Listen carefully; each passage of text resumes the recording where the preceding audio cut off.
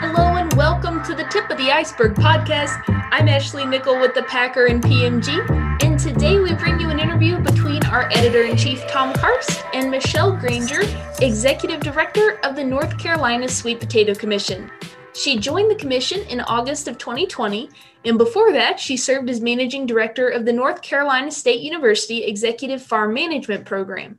So Tom talked with Michelle about her time so far at the commission, the challenges and opportunities she sees for the state's sweet potato industry, and the 60-year anniversary celebration of the commission this year. Without further ado, we'll turn it over to Tom's conversation with Michelle. This is Tom Karst of the Packer, and I am visiting this afternoon with Michelle Grainger, Executive Director of the North Carolina Sweet Potato Commission. Michelle, good to see you. Nice to see you, Tom, and thanks so much for inviting me to chat with you today. Well, it's our privilege, and you're coming into the industry, and I've seen part of your TED Talk, and so it's impressive that you have this passion for agriculture. Describe a little bit about your background and perhaps how you came to the commission about a year ago, or less than a year ago now. But that's right. August of 2020 was when I joined the commission, so I haven't quite made it to my first 12 months yet, but I'm working on it. And my passion for agriculture goes way back, even though I was born and raised in Cary, North Carolina, which makes it a little hard for people to wrap their heads around that.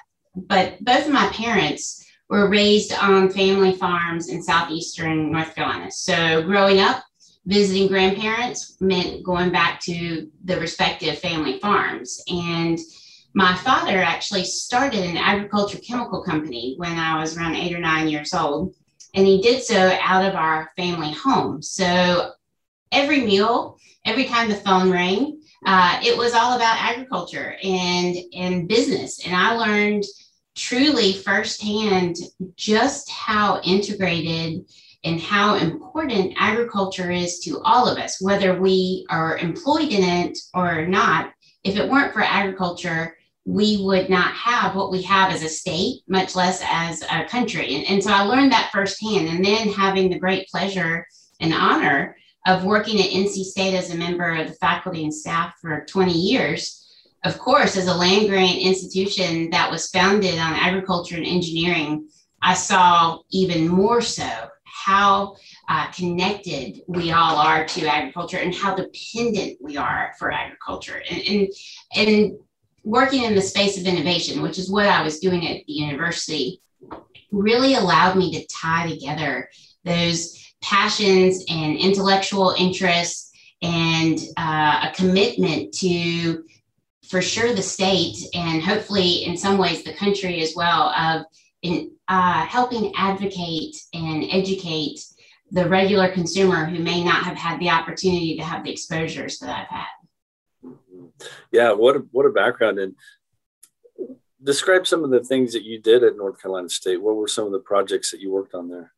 Well, I had two primary projects by the time I left the university to come to the commission, and they both were full-time and kept me on my toes hopping. One was that International Research Center that looked at innovation management and specifically how to help organizations grow their top line utilizing innovation practices.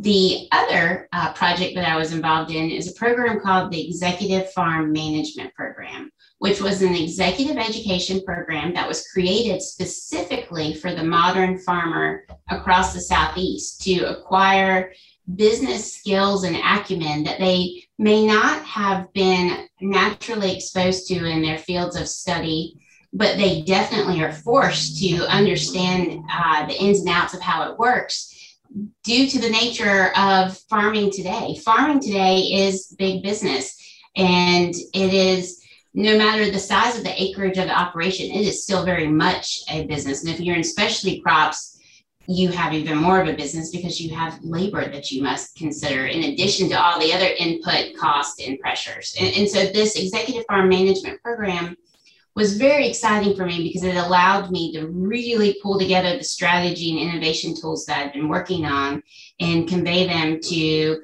pretty darn impressive producers across the Southeast in all different commodity representations and help them grow and change their businesses along the way.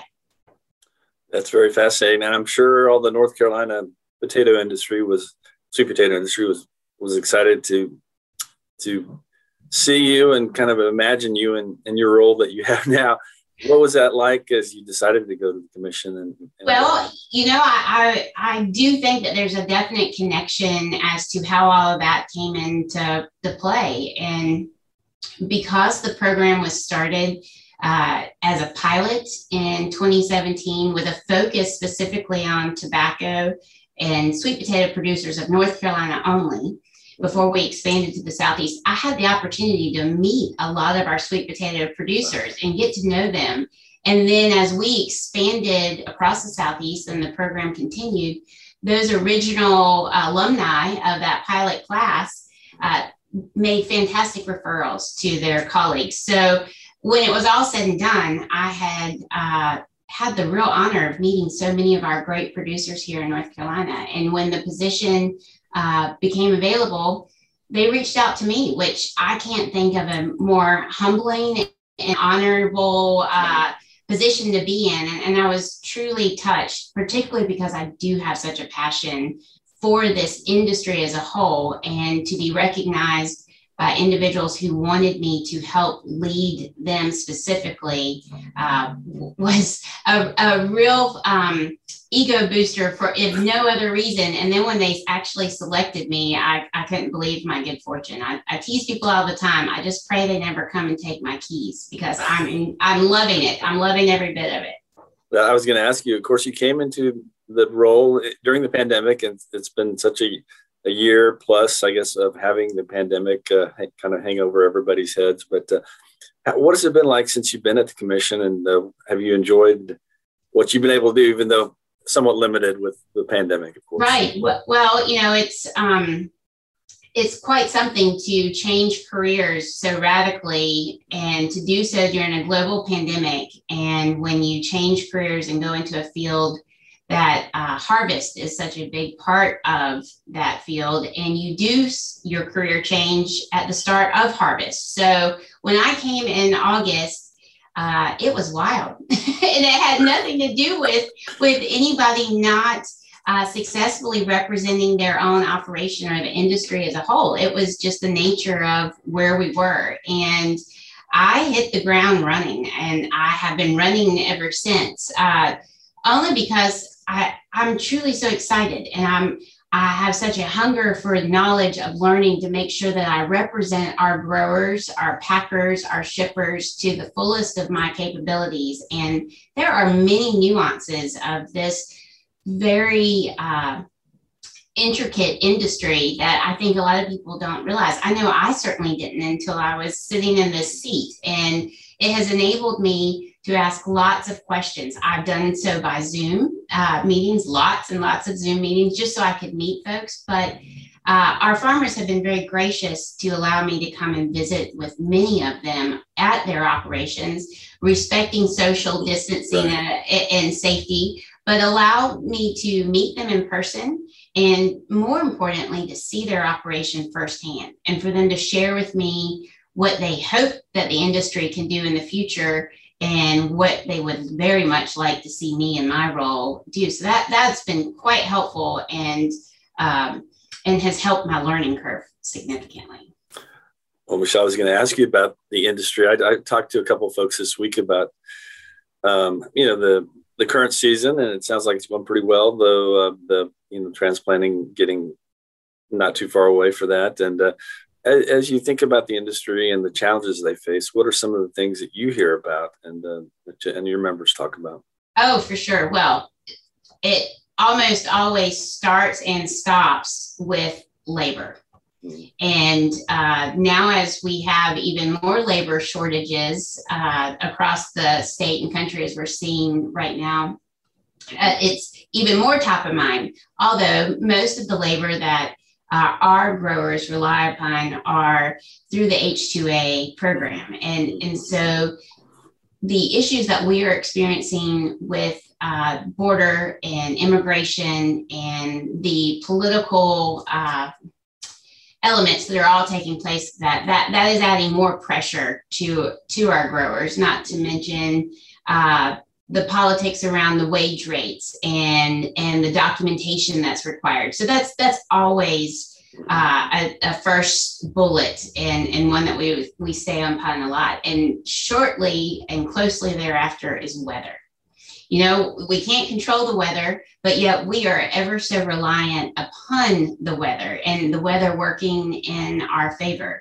Last week, I was hearing how dry it was and the wind was blowing and what a nightmare it was. And then by the end of the week, we had hail in the eastern part of our state. And that was damaging to many crops. Sweet potatoes fared okay, but most of our growers are very diversified in what they produce. And so other elements and divisions of their operation were impacted by that. And because sweet potatoes here in North Carolina we have a large portion of our industry that's exported, the international politics also play a huge role of concern. We're very appreciative that right now the EU retaliatory tariffs are on hold. We are very prayerful and hopeful that all the negotiations that are taking place will be successful in the end, and so that that hold becomes a permanent hold versus a temporary hold. But come summer, that will have a very negative impact if it's not successful. So, you know, those are the three areas that I am spoken to quite frequently about. Mm-hmm. And the labor is something that I guess is, as people manage their H-2A programs, and then as the paperwork gets done for them or doesn't get done for them, I'm sure it case by case how much they're in distress about the labor. But any thoughts, I guess, about where labor goes from here in general? I know you're advocating for your growers. I suppose the reliance on H-2A will only increase, it sounds like, in many areas. What's your sense? So it's,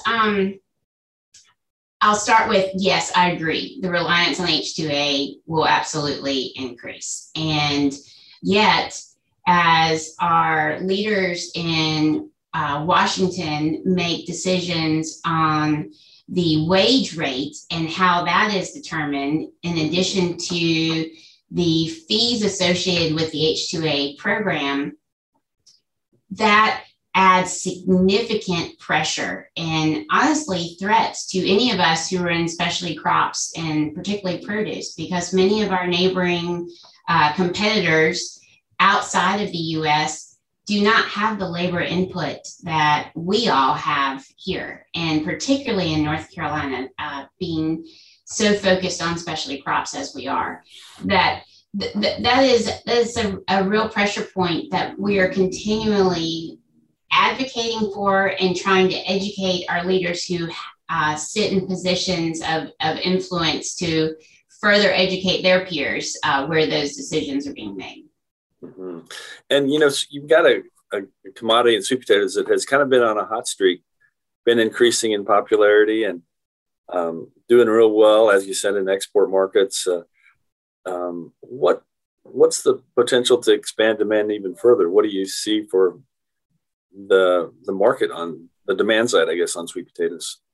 Well, you know, I think every challenge has a silver lining, and the silver lining for the pandemic, at least one of them, has been the new resurgence of focus on health food and eating healthy, and certainly how to cook at home more often than what we had been doing perhaps as a general society. So from an opportunity standpoint, I see green fields for days, literally, of what we can be doing and the directions that we can take. I think the value add market space is only going to increase, particularly as food science and innovation continues to help push us in that direction.